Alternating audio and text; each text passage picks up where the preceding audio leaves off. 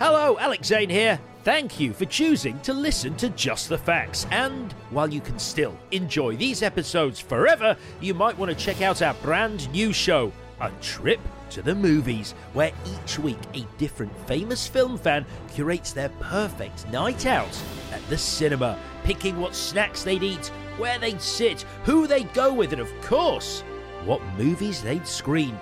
If you love cinema as much as we do, search A Trip to the Movies with Alex Zane or head to our socials at Trip to Movies Pod. That's at Trip to Movies Pod to find out more.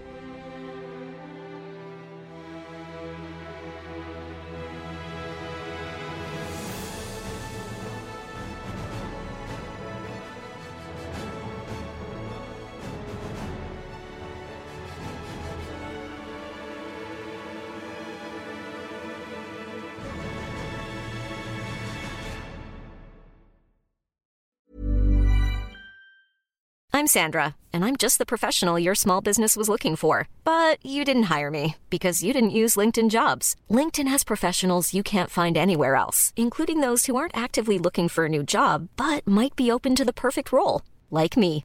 In a given month, over 70% of LinkedIn users don't visit other leading job sites. So if you're not looking on LinkedIn, you'll miss out on great candidates like Sandra. Start hiring professionals like a professional. Post your free job on linkedin.com/people today. Ready to pop the question? The jewelers at BlueNile.com have got sparkle down to a science with beautiful lab-grown diamonds worthy of your most brilliant moments. Their lab-grown diamonds are independently graded and guaranteed identical to natural diamonds, and they're ready to ship to your door. Go to BlueNile.com and use promo code LISTEN to get $50 off your purchase of $500 or more. That's code LISTEN at BlueNile.com for $50 off. BlueNile.com, code LISTEN.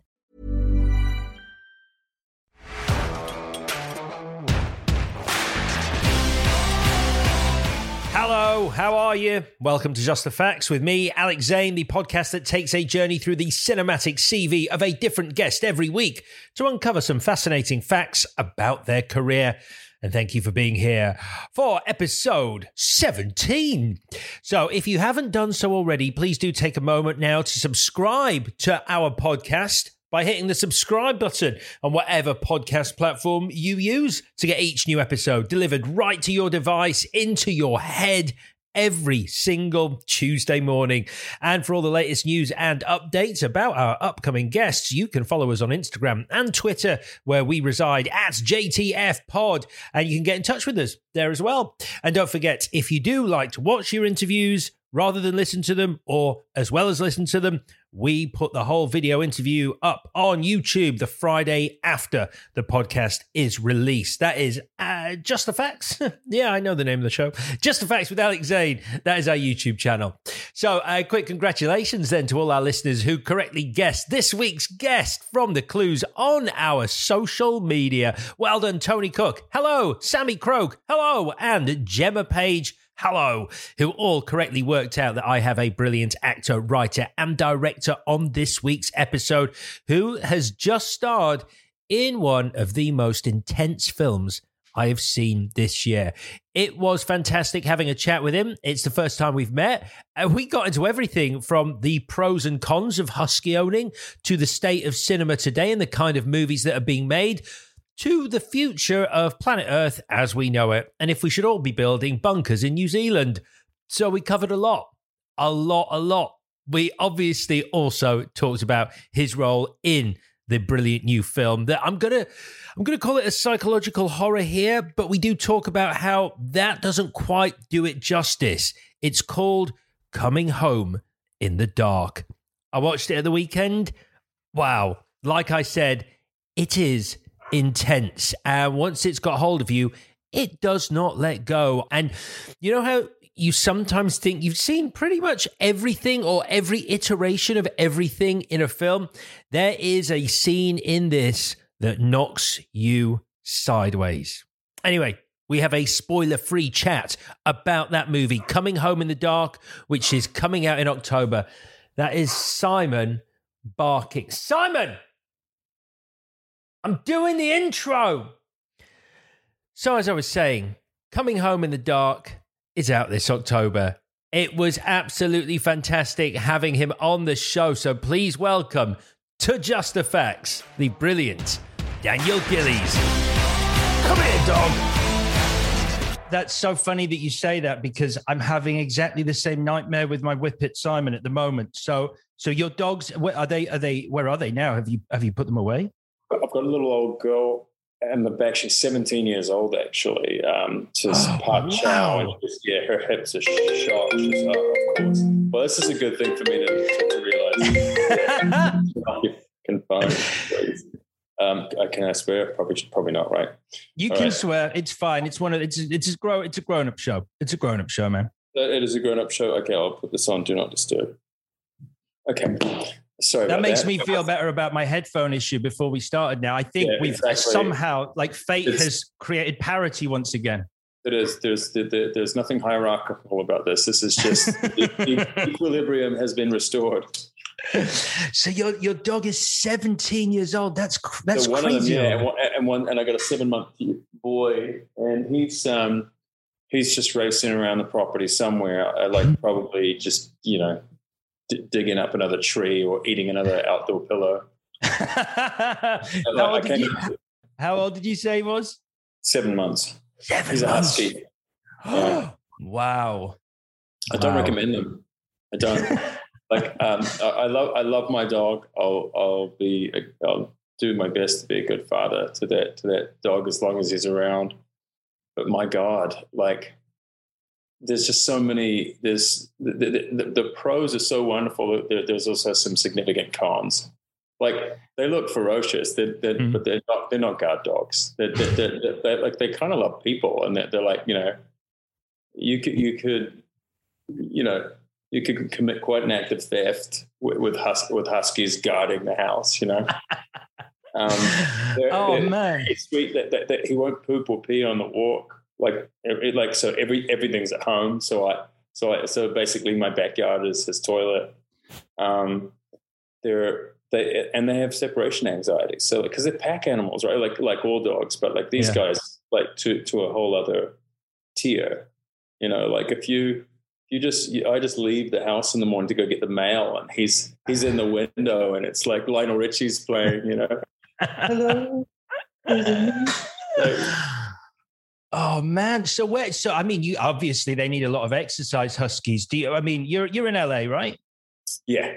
I'm in Studio City. So where do you take there?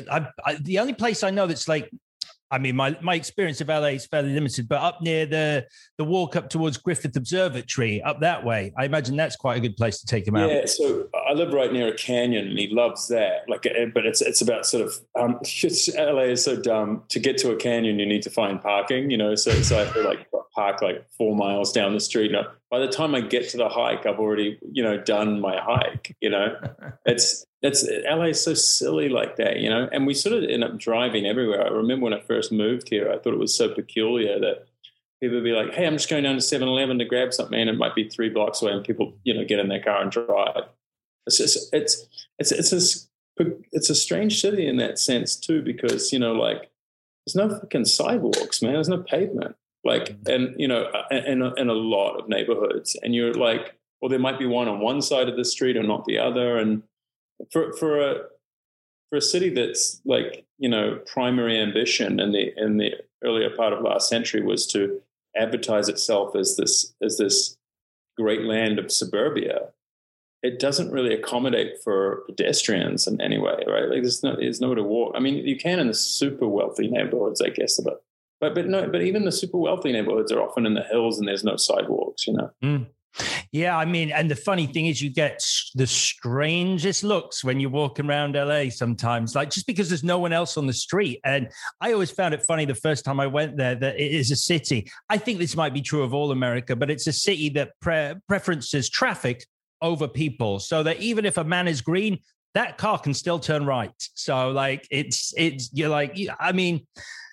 a funny one because until Uber came along, I couldn't get around LA. Visit for work. I know. Uber, not enough people talk about this, that Uber was actually a saving grace. There was, you used to spend so much money on the the most obnoxious ride you'll ever have in your life. You know, you wanted to wash after certain cabs, you know. Yeah. And it was, I remember thinking, well, that was $60 just to get here. Like, look, what's the upside? Like, they didn't seem to be reward. Like, everybody drove drunk too. Everybody. Like, it was just done. I was like, how do we get from here to there? And, you know, in New Zealand, we just didn't do that. And I mean, that's quite a testosterone-driven culture in New Zealand. It's quite blokey and rah-rah, and there's a certain badge of honor for being a drinking culture, you know. Yeah. And yet we didn't drink and drive. We just didn't. No one in my generation did. Like, even if you had a beer.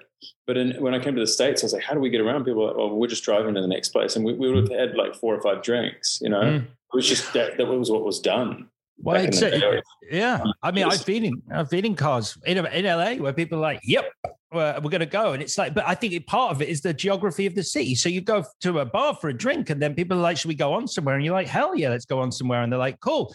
It's about 40 minutes away down the road. So we're getting back in the car. That's the thing, isn't it? Like, and so you want to almost pick your spots. Well, the problem with LA is that it's the only major city in the world, I think, that doesn't have a center. Like it didn't, you know. I mean, they tried at the beginning of last century. I mean, that was where all the studios were going to be, and then guys like Chaplin and, you know, said, no, we're going off into the valley because we get way more space for way less money, and they started building, and then of course it was just a sprawling exodus, you know, and.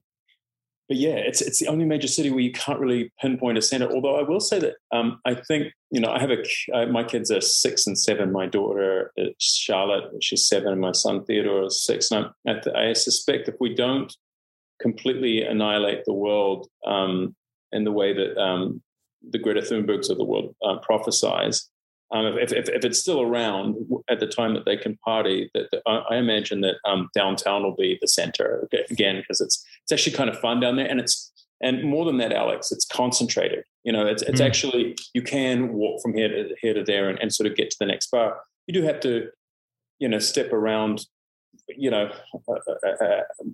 folks who are incredibly unfortunate in doing so, which is part of the depressing thing about the city too. But gradually they're getting sort of pushed out of those areas now too, and it's more, it's sort of disseminated and become more of a part of the city everywhere you go. We have a real homeless issue here. Well, you've got Skid Row down in downtown still, because it's crazy, huh? Because downtown is, it's just, you know, gentrification has happened, and all the art community, like often happens when an area starts to become gentrified, it's the artists who move in first, and then after that, all the commercial businesses move in as well. And I visited downtown. I think they've got some crazy plans down there to dam part of the LA River, and I say that in inverted commas because I've never seen something that less resembles a river, but nevertheless. I think they're planning on damming part of it to create a water feature down there to really sort of go, look, downtown has changed. It's lovely. Yeah, it's interesting, man. I mean, look, and when you talk about like kind of the nucleus of where the homelessness is or whatever, it's not that way anymore. Like the whole city's sort of becoming Skid Row in a way. Like, what's it like where you are? Is there a problem with homelessness where you're in London, presumably, right? I am, yeah. So I'm in London, and yes, I would say that weirdly, it looks like it's increased. Or I say weirdly, it has increased due to the effects of the pandemic and the fact that people who previously wouldn't have been in that position have been put in that position by the lack of support, by the consequences of the pandemic. So yeah, it is still a problem in London, very much so. Yeah, well, and these cities are just so expensive, and also too, I don't know if England had the same issue, but like, you know, around the mid 1970s, there were a whole lot of people who were sort of cast into the streets when this health system was beginning to crumble, and now of course it's just ashes. But in this country, like, there's a lot of people thrust into the streets who psychologically unwell, you know, and that sort of continues to this day. Yeah, it's funny. I mean, it's not funny, but it's funny that you say that because I was reading an article about LA. I'm fascinated by LA as a city for a lot of the reasons you've just outlined. Like, it's a crazy place, but yeah, apparently, like areas that previously did not have a homeless problem now have people sleeping rough on the streets, and it's quite a shock to drive around LA, more so than it ever has been previously. Like, when was the last time you were here? So it would be pre-pandemic. It was the Oscars 2020, just before it went into lockdown. You've been here fairly recently, yeah.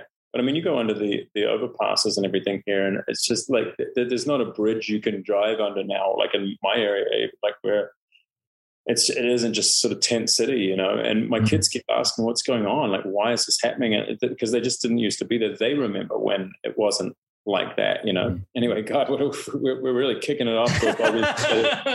No, it's interesting, and I mean, you know, having children, have you become more aware of sort of like when you quoted, well, not quoted, but you mentioned sort of the cause that Greta Thunberg is obviously a very vocal, a figurehead for. Do you become more aware of the fact that, you know, your kids are going to outlive you, and that you have to maintain like the planet for them? Is it something that became more apparent after you had children? It sounds like a convenient, I mean, you nailed it. Like, that's what happens. You get, death might be something that occurs to you, but when you have kids, the cycle is really punctuated by that event, right? Like, so when you have, suddenly you realize, they continue living and I grow old and you know, and die. And there is a sort of responsibility there. Right. And you're so brutally cognizant of that, like now. And look, I'll be honest with you, man. Like, I don't know how much longer I would like to be here. I mean, right now it's these are very expensive bubbles we're living in, you know, and the rest of the United States, well, minus a handful of cities on the coasts, you know, like the rest of the country is significantly cheaper to live in, you know. And like I don't, you know, like I think of my life, right? Like I don't walk into rooms anymore. I don't do meetings. Everything can be done by Zoom. Everything, as witnessed here. But you know, like not that one would make a flight to London to do this, but it's interesting. It's kind of like it also has like pose the question, like, Jesus, why was I getting in my car before? I mean, my girlfriend is a professional musician, and she teaches as well, you know, and like the amount of times she would get stuck in traffic on the way to her, you know, teaching a student or whatever. She's a cellist, and it's really interesting. Just like, yeah, like there are things now when I am discussing with people, like, hey, what are we going to do today? You know, and if there's a meeting involved, like it's always asked if there's going to be a Zoom now. It's like, why would we get in our cars? You know, I mean, it's probably doing wonders for reducing pollution, but it's just like, this has changed us, man. Like this experience. It has. But at the same time, you know, obviously it's fantastic to be able to talk to you on Zoom. And I wouldn't ever have expected you to get on a plane to fly over for 60 minutes and chat. But there would be, I do believe there would, not to do the conversation we're having or about to have a disservice, but there is a difference between if we were sitting in a room together and this. I think fundamentally you can never gauge a person on Zoom the way you can when you're sitting opposite them, just because you understand the rhythm of conversation better. There's something about you can watch a person's face without a digital screen in front of and understand when they're going to pause and when, you know, there's something very, very lacking in a Zoom conversation compared to meeting someone. Did you do a lot? You know, I don't know the origins of I've definitely heard of you before. Oh, thanks. Did you? No, it's just, you know, it's the way it worked out. But did you do a lot of in-person stuff before this happened? Yeah. I mean, I did not know how to use Zoom before this happened. So yeah, this is all new to me. And despite the fact that I couldn't get my headphones to work at the start of this interview, I am now a competent Zoom user. However, I miss in person. I like in person. I mean, I don't like the formality of in person, you know, because obviously, if we were meeting in person, there were, you'd be here promoting something, there'd be all the hoopla around that, people with clipboards, timings and all the rest of it. We wouldn't be able to have the chat we just had. Yeah. But it would be nice to sort of sit down with you and have a conversation. I totally understand that, especially in your line of work, and you require a certain set of skills. I'm making me sound like Liam Neeson. And I don't mind that. I won't lie. Yeah. It's the only time in my life I've been compared to Liam Neeson.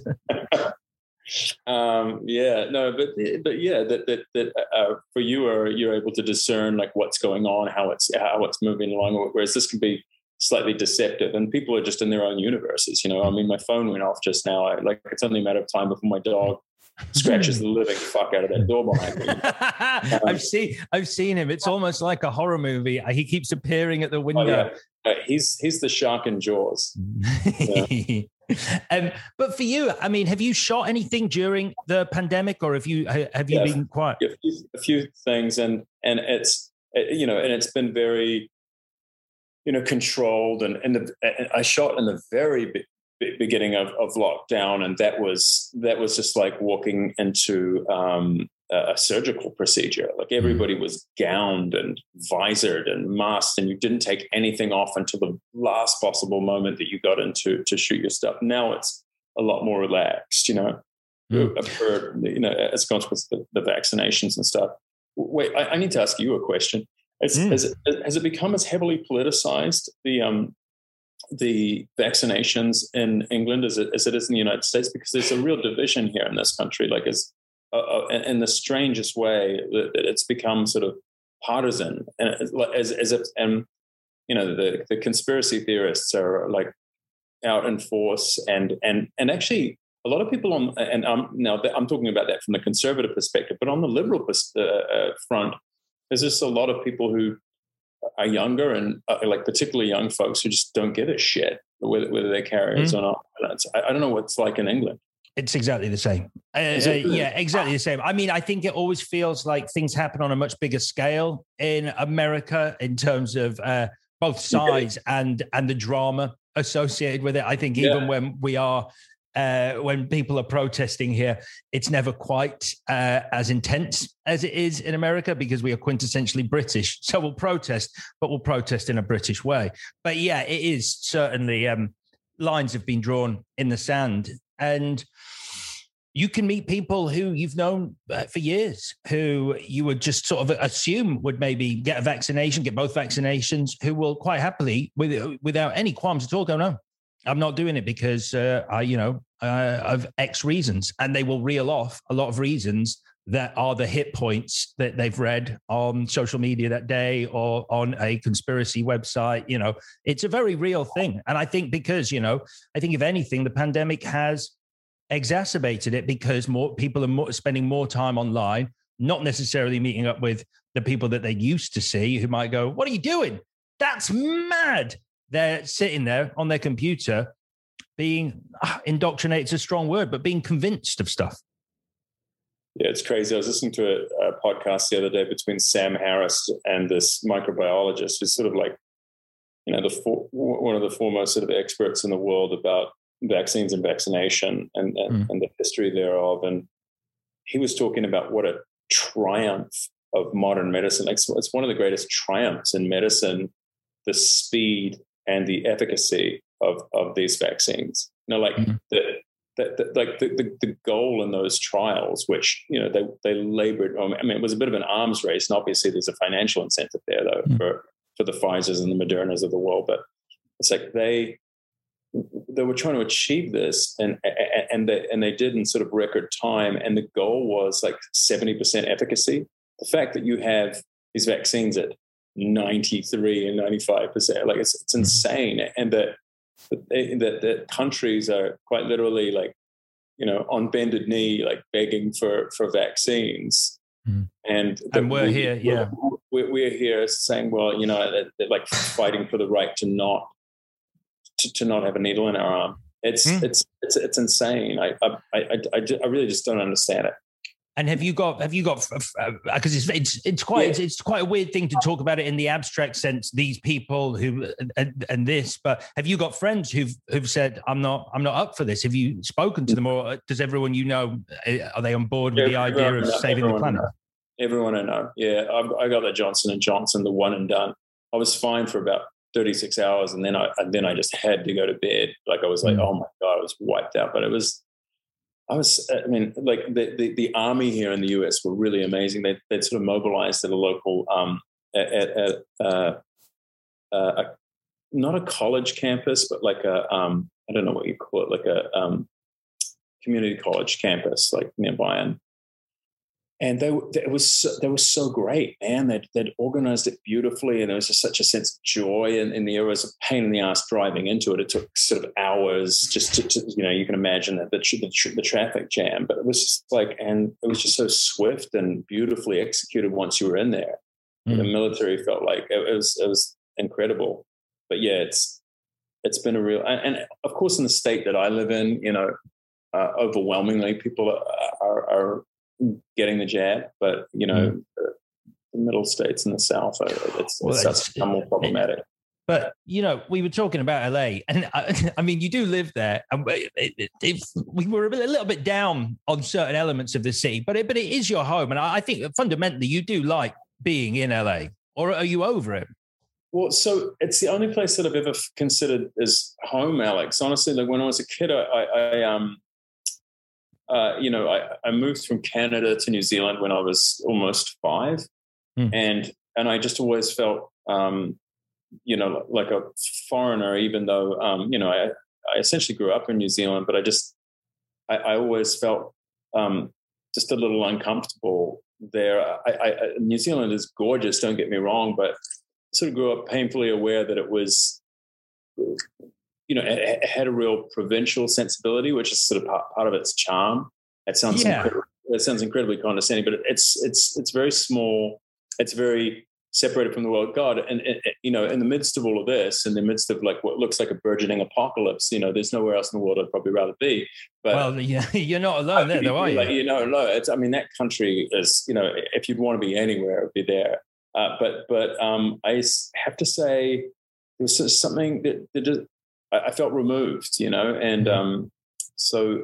but I lived in, I stayed in Australia very briefly when I sort of left New Zealand officially, then lived in Canada for a little over a year, and I loved Canada. Canada was wonderful, but just in terms of career opportunities, there was a limit, and you kind of hit those stratospheres fairly rapidly, and in the States there just didn't seem to be a limit. So I stayed here illegally for a long time, and just slept on couches and whatnot in order to stay here because it felt like home. I mean, I remember driving in after I'd been living in Vancouver at the time for something like a little over a year, as I said, but there was 6 or 7 months of like straight rain, and then it was almost like the clouds parted and there was sunshine here. And I'd read about it. I knew that LA had wonderful weather, but it was just like day after day of beautiful weather. And I thought I'd just gotten lucky, but it's actually just the way it is. Also, too, I was 25, 26 years old and driving around and seeing the girls. Between the girls and the weather, I was just like, I think I'm weighing anchor. I think it's. Yeah, and it's felt like home for ever since. Yeah, I mean, I can't speak to what it must have been like living in New Zealand because, like you say, you do. I've been a few times, and you do feel like you are at the ends of the earth, which is both good and bad. But yeah. I went to Christchurch, and that did feel like I was stepping back into the 1950s. It's a crazy place there. Yeah, but it's funny that you say now it's the time you'd want to be there, because I think I was reading the other day a lot of the tech billionaires are currently in the process of building their end of the world bunkers out in New Zealand, so that when this actually goes to the next level and it's riots on the streets and the end of the world is nigh, they're going to go to their bolt holes in the New Zealand mountains outside Queensland. Not Queensland, Queenstown. Yeah, I was going to say. Yeah. Shame on you. I know, come on, that's not bad. I got there in the end. But yeah, I like it out there. I was a proper tourist when I was out there. I did the whole Hobbiton, Middle-earth, Lord of the Rings tour, that whole shebang. I mean, it's great, but it's slightly touristy. My kids keep asking to go there. They haven't been there yet. And I had planned to, but then the pandemic hit. I'm reading them The Hobbit at the moment. Actually, we're actually on the final chapter as of last night, and they're so excited. And I told them about New Zealand and that you can go and visit the Shire and stuff like that. They're just, for that alone, they want to get on a plane for 27 hours or whatever it is. I mean, I'm an adult man, but drinking a beer in the Green Dragon in the Shire. Oh, you can do that? Oh God, I didn't know that. That sounds amazing. Amazing. Okay. It's great stuff. Hey, so I had a hell of a weekend because I had one of the most intense movie experiences of 2021 so far. Little Miss Sunshine? You watched Little Miss Sunshine. It's unbelievable. Have you seen it? It's so good. It's so violent. It's just so violent. I don't like, and the language. I didn't think I'd see like a live abortion. Oh God! It's seriously full on. I mean, when Steve Carell opens fire at the pageant at the end, you're just like, didn't see it coming. Having a special set of skills that was good. And then demasking, and then you realizing that the whole time it was Gary Oldman playing Steve Carell as that role. It was Oldman is so good. But anyway. But yeah, no, I had the pleasure, and I mean this as a pleasure of watching the gut punch of a movie that is your new film, Coming Home in the Dark. That is an intense watch, huh? Yeah, it is. And it was interesting. You're making me think of like the first time I watched it, which was online, connected to a link. And I still haven't seen it in a theater yet. Oh, you didn't? Oh, Sundance. I can't. No, I guess Sundance was all Sundance was all virtual, right. And it was nasty. I mean, because look, man, I'm not a spring chicken. I'm 45, and this was one of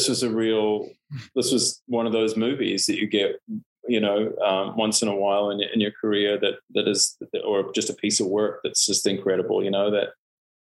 You're incredibly proud of. I was nervous looking at it the first time, and I remember watching it and thinking, "Oh, I'm actually engaging with this story. I'm not just looking at it and thinking how dreadful I am and the scenes." Do you do that? Is that? I mean, I do that with Coming Home in the Dark. Right? I mean, there's moments in there I see and I go, I wish I'd done this, or I wish I'd done that, or. I don't think you're ever satisfied. That there are real moments that you see and you think, okay, that's that, and you're able to remove yourself in that sense. But it's the more you know about filmmaking and the more you're part of the process, the less you're able, I think, to enjoy what you do. But it's a testament to the film's power that I can watch it and get engaged. And I think I'm very, very proud of that film, and I loved working with James. And kudos to the New Zealand Film Commission for making that movie, because it's just defiantly challenging to an audience. It's I'm going to do the little. Do you want to do it? Or shall I do it? I mean, I think one of us should just. I'm good. I say this. I'm going to be very careful with this because I feel we need to do a little bit of. I know exactly where you're going.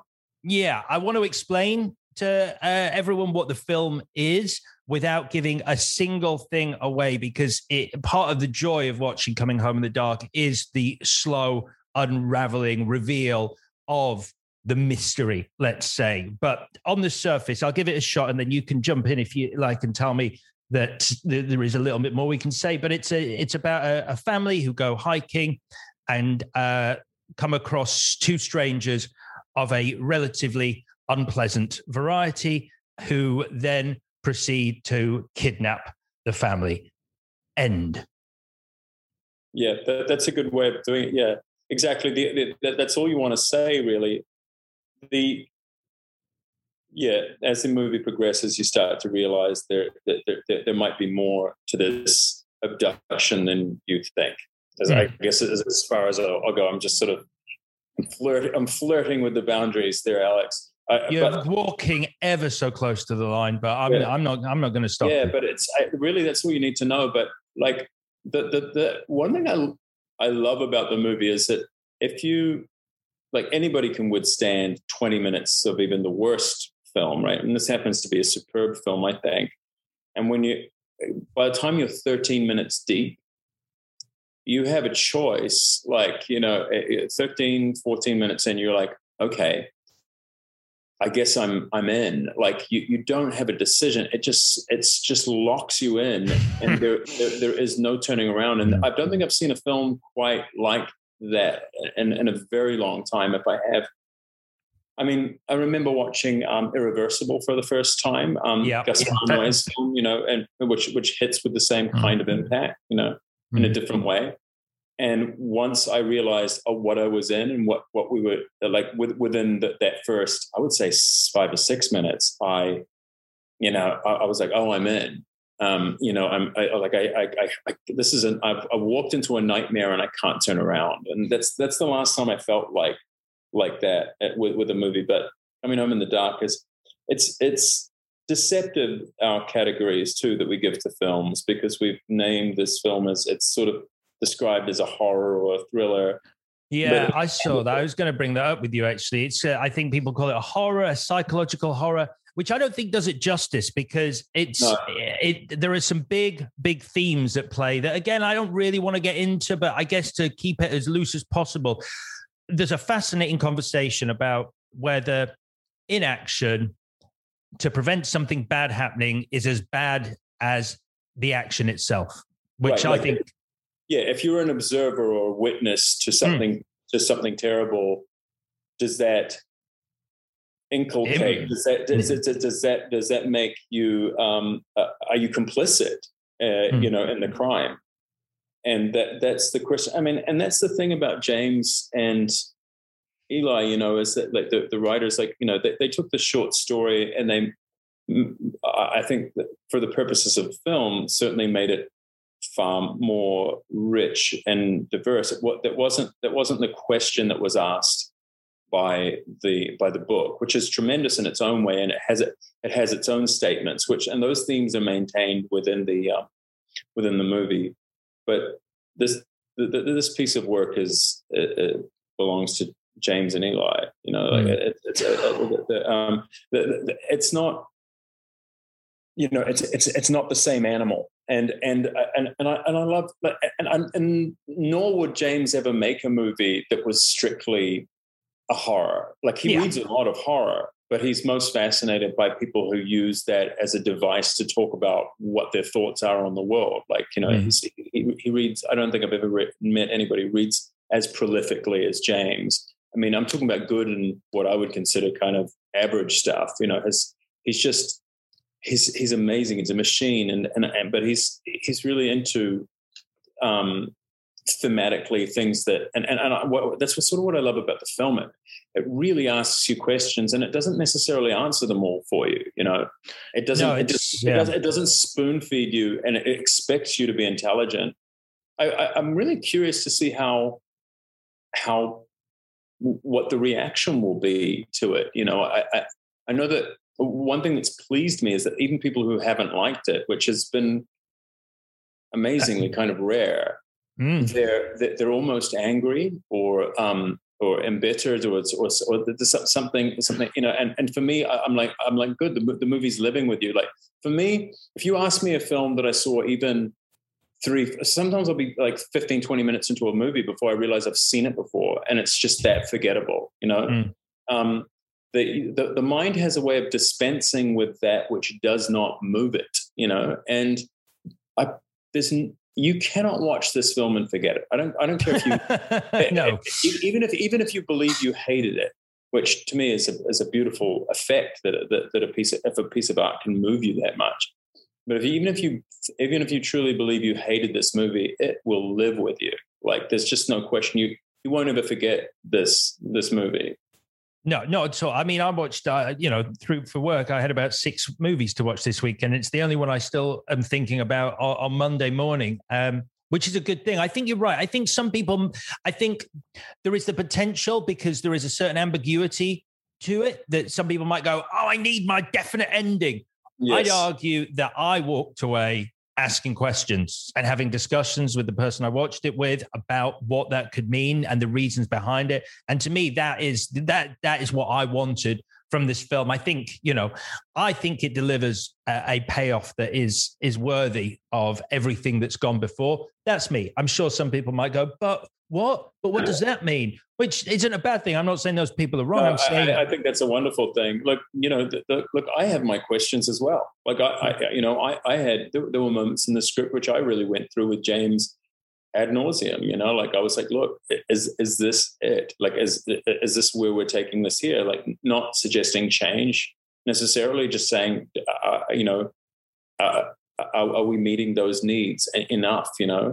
Those are worthy questions, especially before you're about to step in and do what you're going to do, particularly with what I had to do, in that movie. And it required nothing less than complete commitment, But and no reservations. When you read it, you didn't have any reservations. No, I knew it was. As soon as I was frightened of it. It had me. It just the script hits with a lot of the same impact that the film did, but not close. But when you read, let's call it, that moment in that scene, what was did that come off the page? Were you, because I know what it feels like to watch that scene, and I know the effect it had on me. Was that apparent in the script?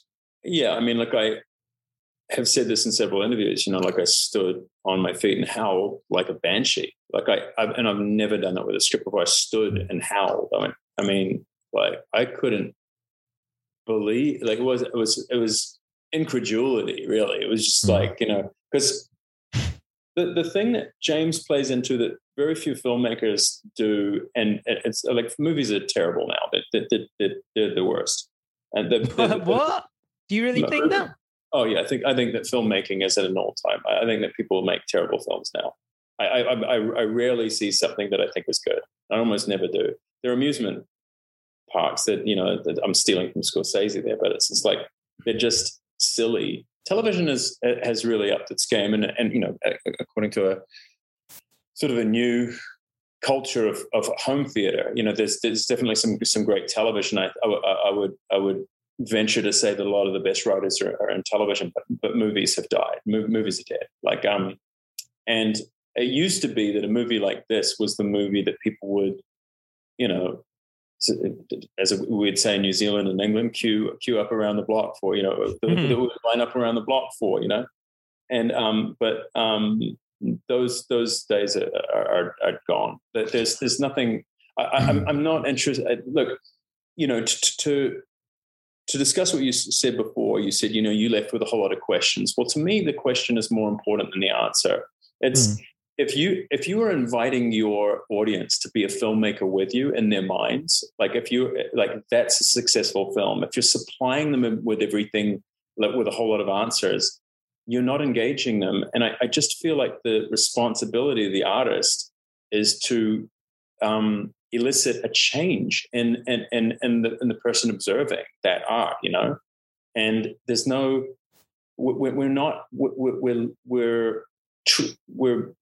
condescending our audiences now. We're asking them to, we're beseeching them to be stupid. We're on bended knee saying you're a dummy, and this is what I love about what James has done. Like Sorry, I'm on a rant. No, it's fine. It's fine. I appreciate it. I just wonder, but I mean, I get exactly what you say, but I bet your kids love Marvel movies, right?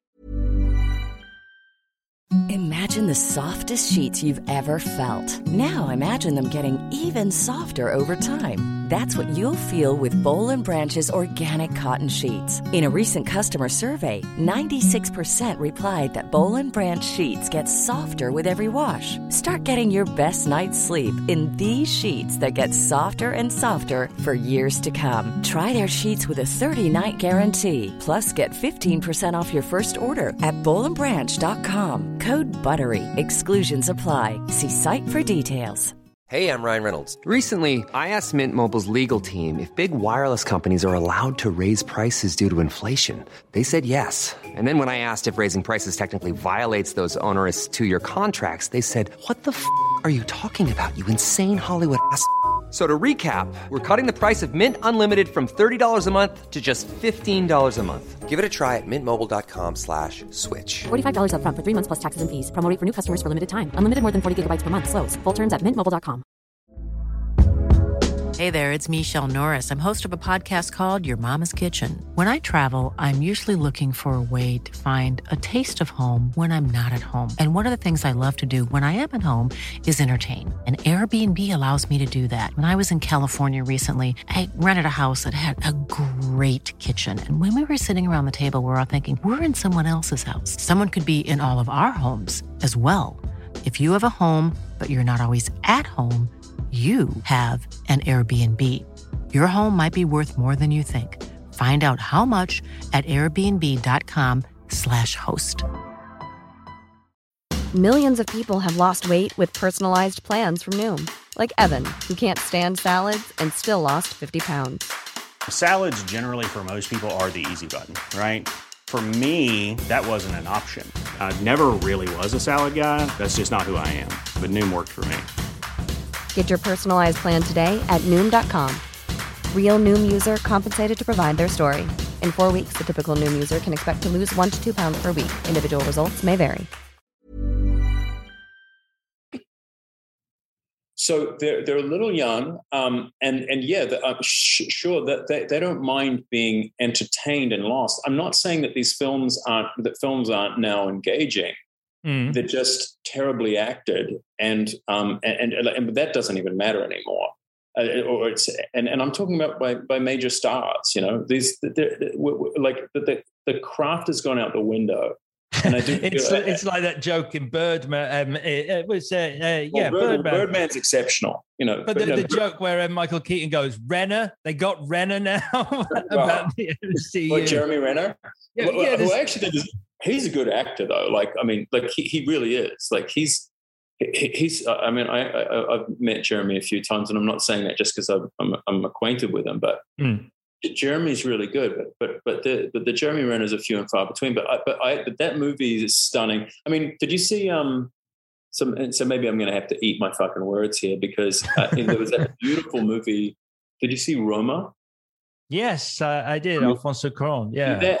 That like to me, I'm like, oh, okay, so filmmaking's still alive, but like I'll see 2 or 3 of those a year, you know, that actually have the sort of the courage to sort of withhold and make you ask those questions. But when it's become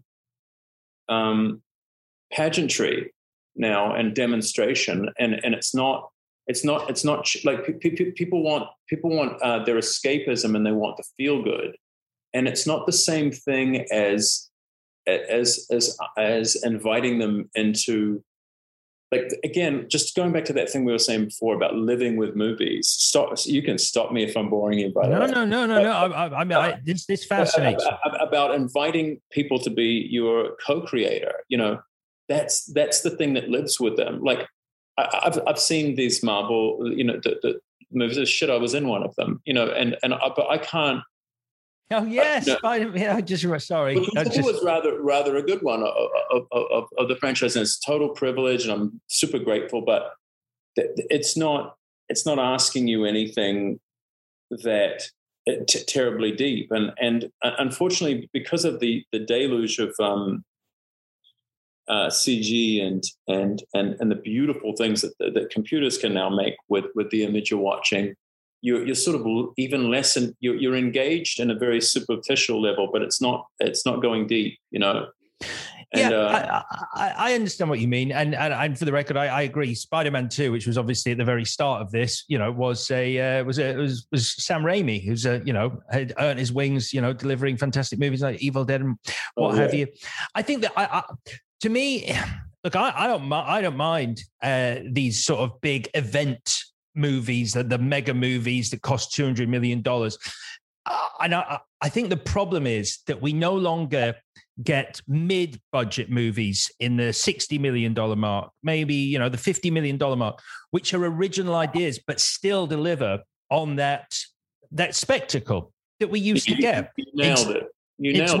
We either have these mega ones, or you're scrabbling around trying to raise, $1 million for your movie, and it's polarized, one or the other. There's no middle ground anymore, which is the unfortunate thing. You nailed it. So at the end of the mid to late aughts, the Warner Independents, the Paramount Vantages, all these smaller independent arms of the studios, because the studios for a period were making very real money out of their $15, $20 million films. These were the movies that Julia Roberts or Clooney would get greenlit back in those days because they had taste, and they would get these like little films made for a decent budget, and they could be incredibly profitable, and they could not be, but what we're seeing now is the hedging of bets. And so studios now are like, when I first came to town, Disney was making, a lot of films per year, in the early 2000s, they were making, I don't know, close to 100 or something like that. They make what now, 2 or 3 movies a year. It'll be a Star Wars film, it'll be a Pixar, and it'll be, it's hedging. It's a business. It's not. So that the world, when that's the driving force, you're not talking about storytelling anymore. You're talking now. I'm with you. Look, I'm not allergic to the large tentpole movie. I'll watch those and I can switch off and enjoy them, and they can be fun. And particularly when you have kids, they're going to want to watch whatever Pixar has just cooked up or whatever. But in terms of there was a period, particularly at the end of the 90s, where larger film, look at a film like Fight Club, right? Fight Club was Brad was already an enormous star at that point. So was Edward Norton. This was a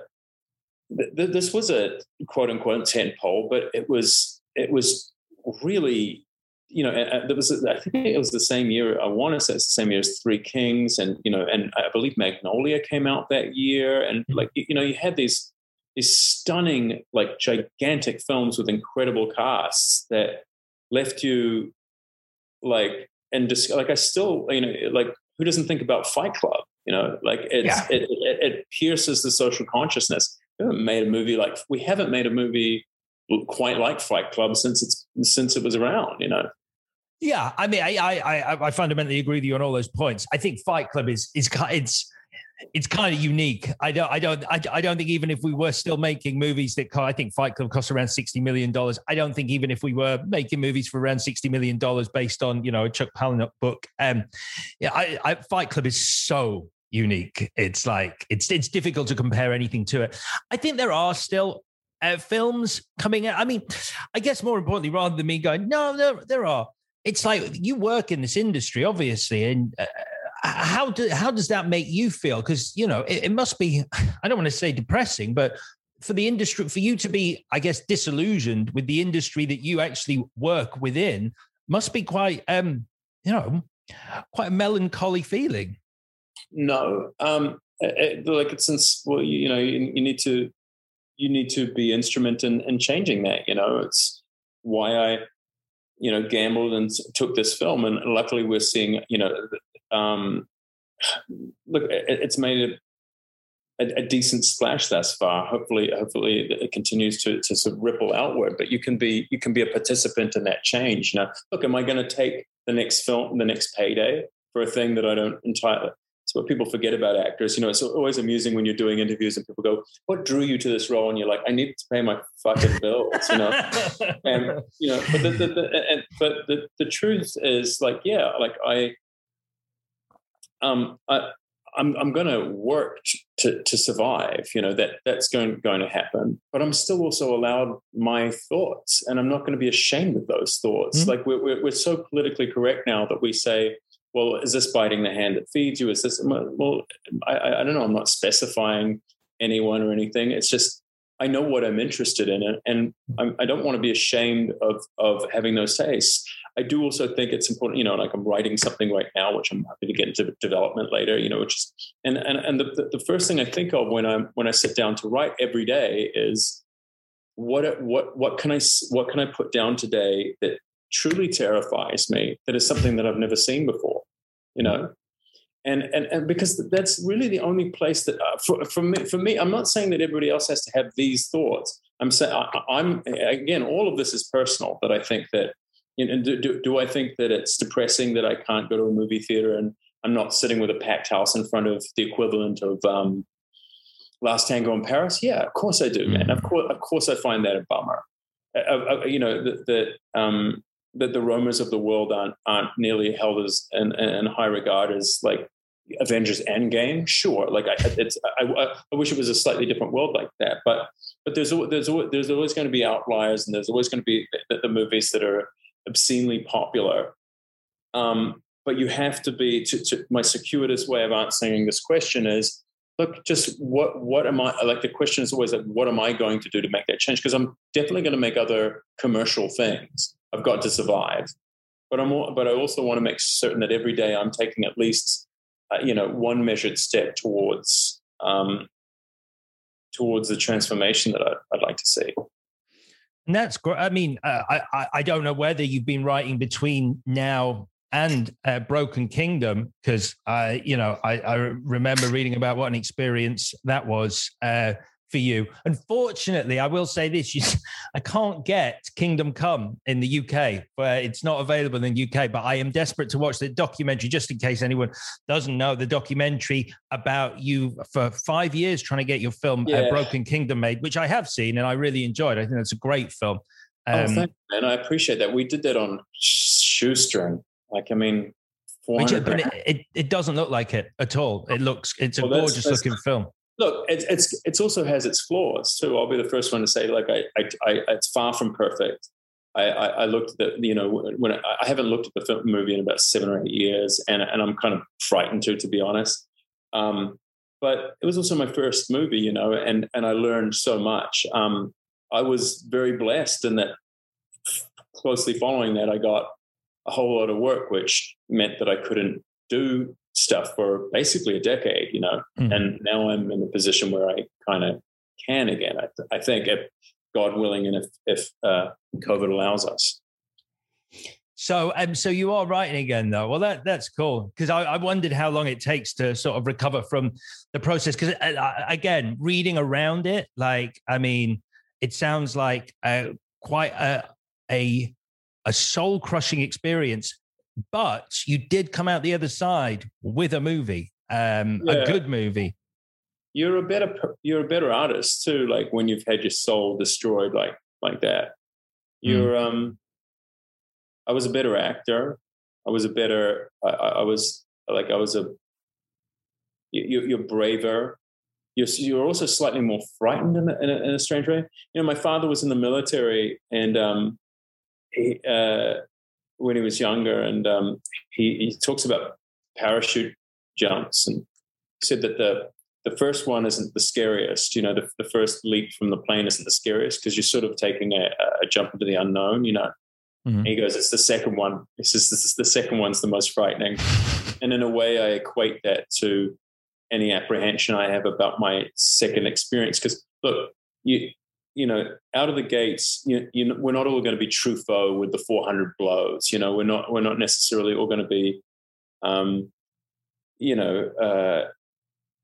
Jordan Peele's Get Out. But your first film might not necessarily strike. Put it this way: there's a rift between the talent that you sort of have and what you're seeking to achieve, and sometimes you can't quite stand that. Like, sometimes you can't quite nurture into the world something that resembles what you originally thought it was going to be. But now I feel like I've had much more experience, and I was able to direct during my time on the originals, and I think I know how to do what I would like to do. I think I do. I don't know, but I'm also shit scared. Hey, that's the best. That's the best place to be. I think that fear is what drives us forward. It's complacency and sort of an innate satisfaction that dulls the creativity. You know, fear and hunger, I think, go hand in hand, and a desire to change. It sounds like you're in a place where you're in the perfect place to make that happen. Like I went through a period where I just sort of went, yeah, and that little shrug there, that meh. And, you know, if you lose sight of going, actually, I want to get better at this. I want to do this. I want to explore this and this and this. And, you know. Okay, so talk to me about what you'd like to do. Like what's the in terms of the globe on Atlas's shoulder? Like, what's your, what in terms of what you would like to achieve? Would it be an iteration of this show into something else?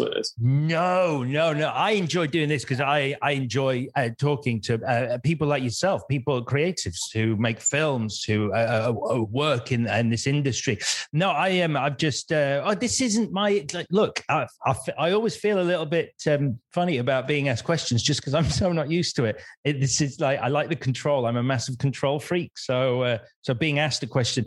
No, I enjoy writing like yourself. I've written a TV series because, like you, I believe TV is a much more exciting medium to explore stuff. It's very early days. It's just been optioned. I'm very proud of it. So, beautiful. You know, touch wood, something will happen with it. But give me a fucking job. All right, give me a fucking job. Yeah. Well, but yeah, I think ladies and gentlemen. I think writing is, as I'm sure you know full well, it's just such an exciting process that when you get into it, it offers an escapism that is equivalent to watching a great movie, except that you're controlling the plot. To lose yourself in a piece of writing and really, you know, forget time passing. It's also incredibly lonely, very hard, very demand. Like there's something. You need to just sort of show up and do what you can. And there are days where you might write pages of work, you know, and maybe it's all shit, maybe it's all great, who knows. And then there are days where you'll sit there and like you're lucky if you get a couple of paragraphs. It's inconsistent. It's not quite like going to the gym, although one should approach it with the same attitude, you know. Yeah, I think especially if you're trying to do something you've never seen, like truly have never seen, like that becomes really hard, because even as you're writing this thing, you're like, am I deliberately sabotaging this because so that it never gets made? But then there's also that part of you that's like, well, be braver. Say the thing that you really mean. Say the thing that you want to say. And God knows there are precious few venues to do that anymore. We've become so pathetic. I just think culturally we're so savage to one another, and like art to me is that place where we should take risks and talk about the things that frighten us and challenge us. And there seems to be this. What am I trying to say? I'm not even trying to protect myself by saying this because I don't care. It's just at the moment there seems to be like, if you have these ingredients, then that's a good piece. Or if you have these actors, or if you do this, or if you talk about this subject matter. Like I went and saw that movie Pig the other night. The Nicolas Cage. Yeah, it's fantastic. See, I didn't like it at all. And, wow. And I thought it was like a student film after minute 15. I thought it was beautifully shot. I thought that the premise was really, really interesting. And I thought that everything thereafter was just kind of amateur hour. I thought that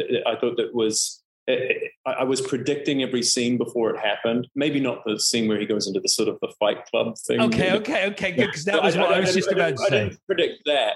But everything else, every scene, I was saying dialogue before they'd open their mouths. You know, my girlfriend hit me at one point. She could stop saying the lines before they say them. Like, because I knew it was coming. I knew, and that's not. Look, and like it sounds vicious to sort of say this stuff about like a young filmmaker. I think that film was sold on its premise. Nick Cage didn't do anything in that performance that if you told me what the scene was and said, "Oh, Nick Cage is in it," I could have visualized in my mind exactly the delivery, exactly what he was going to do. There was no surprise. I like the idea of a man going and searching for his truffle pig. And I think that film got very lucky with its premise, but it just. Yeah, and I was like, did you know? That's sort of what's selling films now. It's that gimmick. Now, no, you can make that argument about Coming Home in the Dark too. Like people will say, well, there's something that's startling in the beginning, you know, and you know, again, we won't ruin that, but I think that it carries over the finish line something kind of interesting and challenging. It does, but I mean, look, you know, it's not my battle to fight, but on the subject of Pig, I mean, the end crushed me. Like you say that you predicted every scene. I did not predict which way it was going to fall at the end in terms of, you know, whether it would be. I'm trying to talk about this without spoiling Pig for anyone, but I'm going to be crucified for saying this stuff to you.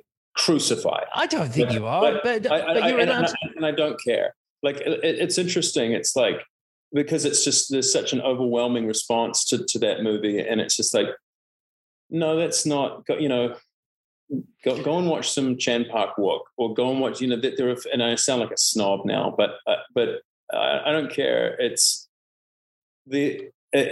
yeah, I'm sorry, I interrupted. You were saying no, not at all. I mean, I can't speak for everyone. For me, it's a very simple thing of, you know, I love a movie where the protagonist is more interested in a pig than he is in people, and that was and that's the premise, and that was great, and that's the great nobility and virtue of that piece. And the first 15 minutes are stunning. Like, it's stunning. Like, the greatest scenes were between him and the pig. Pig, I mean, like, that pig was adorable, and I love that relationship. I could have done a lot more of the movie with him and the pig.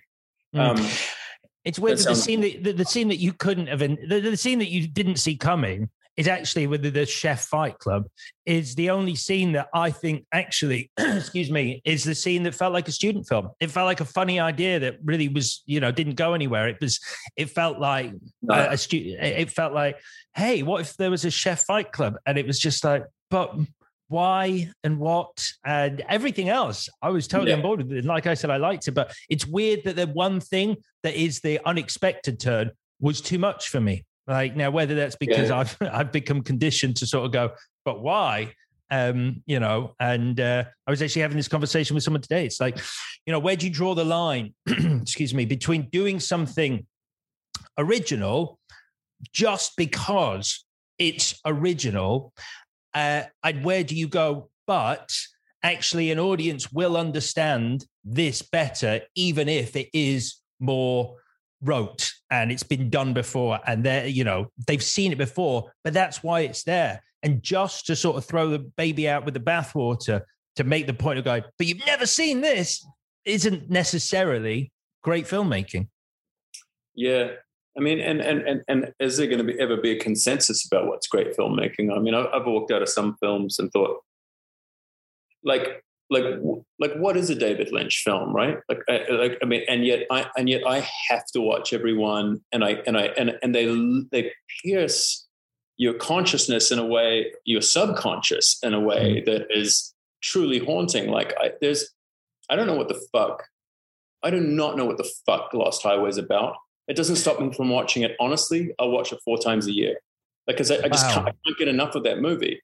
And like, he shot one on video called Inland Empire, and he didn't even shoot it on HD. He shot it on a DV camera, and that movie is stunning. Like, it's almost kind of better because he shot it lo-fi.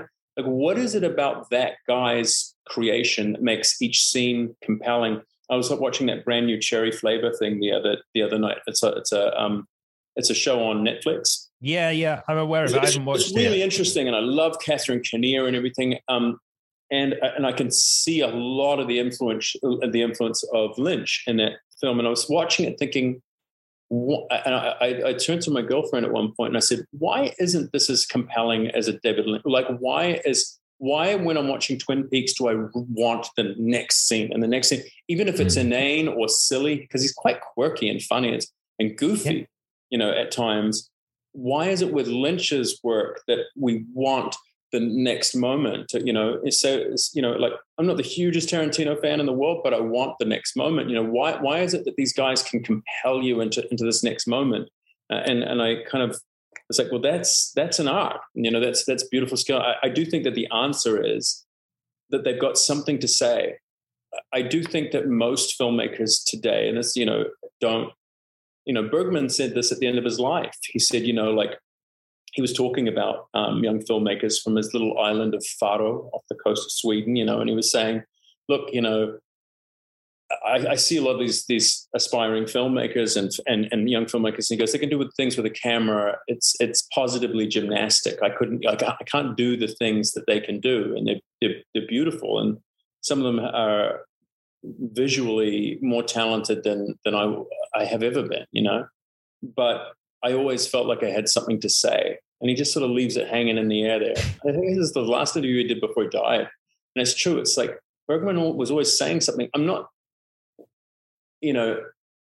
we can always sort of superimpose what we're saying about the world onto things afterwards. I mean, I heard Guy Ritchie the other day doing an interview with Joe Rogan, and yes, I was listening to Joe Rogan. I was curious to hear, and Guy's incredibly charismatic and enchanting, and he was talking about storytelling, and I was thinking, that's interesting that you're this deep. Like I didn't, because, and I guess I'm of the generation where I saw sort of Lock, Stock, and Snatch, so clearly I need to watch some of his films as he's matured, but it's interesting his philosophy, his approach to the work. Weirdly enough, I had exactly the same surprise with him. I interviewed him for a very long time, and I was on the set of one of his films, and I got to interviewing him, and he was more, that sounds rude, more engaging than I'd expected isn't what I meant, but very much more interested in the power of film and the reasoning behind what he was doing at various points in his life and when he was ready to tell certain stories and why each story was the right time for him to tell, which was fascinating. It's slightly lessened by the fact we were on the set of King Arthur, but if you take that out of the equation, it was still a very valid point. Yeah, man. It's interesting. I'm conscious of the time. I have to go. You've got to go, man. We've just No. I just want to let you know I have 15 minutes, and then I have to go. You have 50 minutes. Well, listen. The one thing I did want to say is we haven't really sort of talked about. I mean, you've touched on Mandrake, the character you play in this movie. I've been reading a lot of what's been written about it, and people are. And I will include myself in this, people are very, very like, this is an incredible calling card for you, which sounds weird because obviously you've been acting for quite some time now, but this does feel like a departure for you in terms of anything I've seen you do on screen before. Do you feel like that? And do you feel that this is a new chapter for you as an actor in terms of what this role has not what it's done for you yet, because the movie's out next month, but what it's done for you yourself? Well, thank you for saying that, man. That's incredibly kind of you to say. And yeah, of course, man, that was the reason for doing it. Like, the problem with becoming really well known for a certain couple of roles, and by the way, I'm incredibly grateful for those roles, is that you become sort of iconically attached to that persona and that idea. I mean, it's no accident that there were some offers in the wake of that were very much like Elijah from the Vampire Diaries or the originals, and then it's interesting with I've seen there's been a couple of things which have come in recently. Clearly, people have seen Coming Home, and I've gone from character description being, dapper, a gentleman, clean cut, like, selective with words, and to mountain man, like grubby, fucking, like just reprobate, like a filthy, almost a transient looking, hobo. Like it's amazing how little imagination people have, and it's just the stereotyping is it's a phenomenon, and we have to wrestle with it, and yet I'm grateful that I have that phenomenon to wrestle with. But yes, I do. Well, of course, I would love things to change. I'm old enough and ugly enough to be able to say that I'm good. That I know I'm good. Like I wouldn't be doing this if I didn't think I was. And if this can open any doors to worlds that are more interesting to me, then of course I'm incredibly excited about that.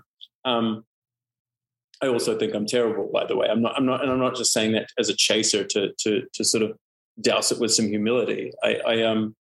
They're like rarely am I satisfied with the performance I did, but I know that I invest hard, and I want any creature that I bring to the screen to have to feel like you know him somehow, or that you could encounter him.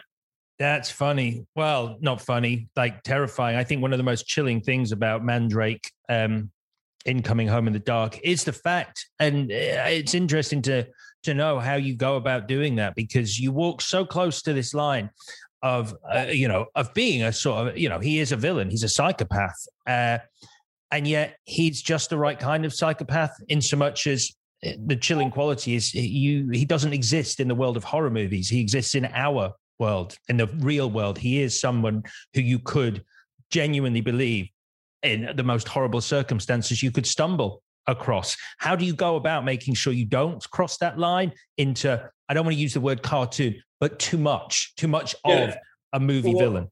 I'm not sure I didn't, but there was one. It's interesting because I did my very best to make him as human and as I didn't want him to be like Rutger Hauer in the Hitcher.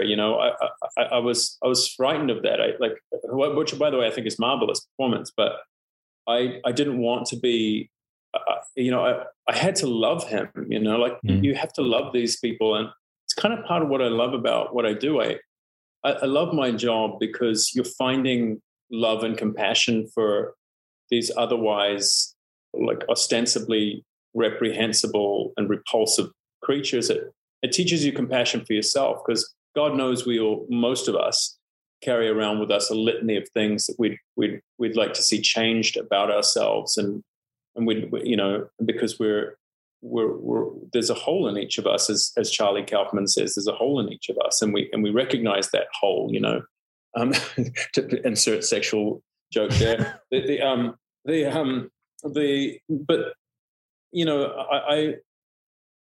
I guess what I'm saying is like I love my job because I guess the first thing I try and do is find some kind of love for them, like some kind of affection, and also to recognize that they're a product of their circumstances and they're not like just as you say, a cartoon of evil. I'm not sure that I believe in evil people. I just believe in the sum total of evil circumstances. Yeah. And I think that's the incredible thing about this performance. And I'm not just blowing smoke up your ass. I'm just saying the fact that scene, in inverted commas, at the start, for that to happen and you to be the architect behind that scene, and yet for me to feel sympathy for that very same character later on in the film, I think is quite an achievement in performance. Well, thanks, man. I appreciate that. But credit where credit's due, the architect was James and our DP. But yes, but I was certainly one of the builders on the yard. It's very sweet of you to say, man. No worries, man. So what's next? What are you up to next? Are you going to finish your script? Are you got another job lined up? I think I have a job lined up, which of course I can't discuss. But I met with somebody just recently who's going to be a showrunner on a very interesting little show, and we'll see if that takes flight. She already has her investors surrounding her, and for whatever reason, she believes that I can be one of the central components of that. So that's kind of exciting, but I can't talk about that for at least another couple of months. Based on our conversation earlier, it's not going to be Transformers the TV series or anything like that, is it? Oh shit! I would kill for that. Are you kidding me? I would love it. Is there a Transformers TV series? No. I just meant I've tried to think of the biggest, dumbest movies I could and turn it into a TV series. I do all of them. Like I'm a total fucking whore, and I have no shame about that. It doesn't mean that I don't think that doesn't mean that I'm not sad that the movies have sort of become what they've become. But also, too, we can't even go into cinemas now. So what's the, Are they not open there? Well, no. I mean, you know that they are open. They are open here. That there's obviously like distancing rules and things like that.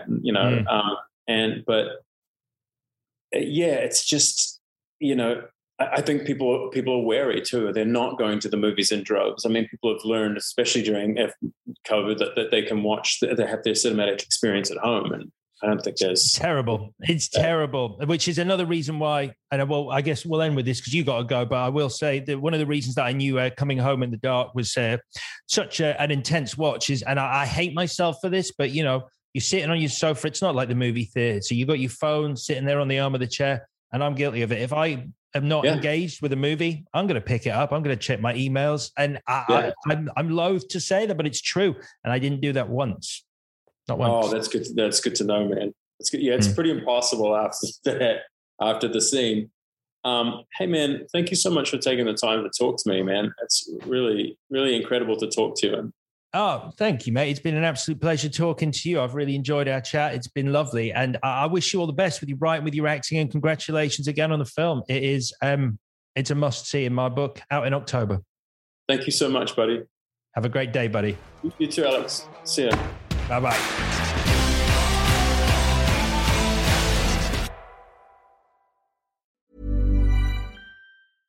Imagine the softest sheets you've ever felt. Now imagine them getting even softer over time. That's what you'll feel with Boll & Branch's organic cotton sheets. In a recent customer survey, 96% replied that Boll & Branch sheets get softer with every wash. Start getting your best night's sleep in these sheets that get softer and softer for years to come. Try their sheets with a 30-night guarantee. Plus, get 15% off your first order at bollandbranch.com. Code BUTTERY. Exclusions apply. See site for details. Planning for your next trip? Elevate your travel style with Quince. Quince has all the jet-setting essentials you'll want for your next getaway, like European linen, premium luggage options, buttery soft Italian leather bags, and so much more. And is all priced at 50 to 80% less than similar brands. Plus, Quince only works with factories that use safe and ethical manufacturing practices. Pack your bags with high-quality essentials you'll be wearing for vacations to come with Quince. Go to quince.com/pack for free shipping and 365-day returns. Even when we're on a budget, we still deserve nice things. Quince is a place to scoop up stunning high-end goods for 50 to 80% less than similar brands. They have buttery soft cashmere sweaters starting at $50, luxurious Italian leather bags, and so much more. Plus, Quince only works with factories that use safe, ethical, and responsible manufacturing. Get the high-end goods you'll love without the high price tag with Quince. Go to quince.com/style for free shipping and 365-day returns. Hello, Alex Zane here. Thank you for choosing to listen to Just the Facts. And while you can still enjoy these episodes forever, you might want to check out our brand new show, A Trip to the Movies, where each week a different famous film fan curates their perfect night out at the cinema, picking what snacks they'd eat, where they'd sit, who they'd go with, and of course, what movies they'd screen. If you love cinema as much as we do, search A Trip to the Movies with Alex Zane or head to our socials at Trip to Movies Pod. That's at Trip to Movies Pod to find out more.